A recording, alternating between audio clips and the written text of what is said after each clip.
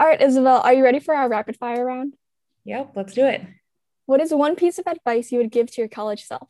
I would say don't over stress about doing everything you think is necessary to lead you down some path that you've envisioned. I basically set a path when I was 15 and did everything I could to get there. And am I doing what I'd envisioned? Not at all.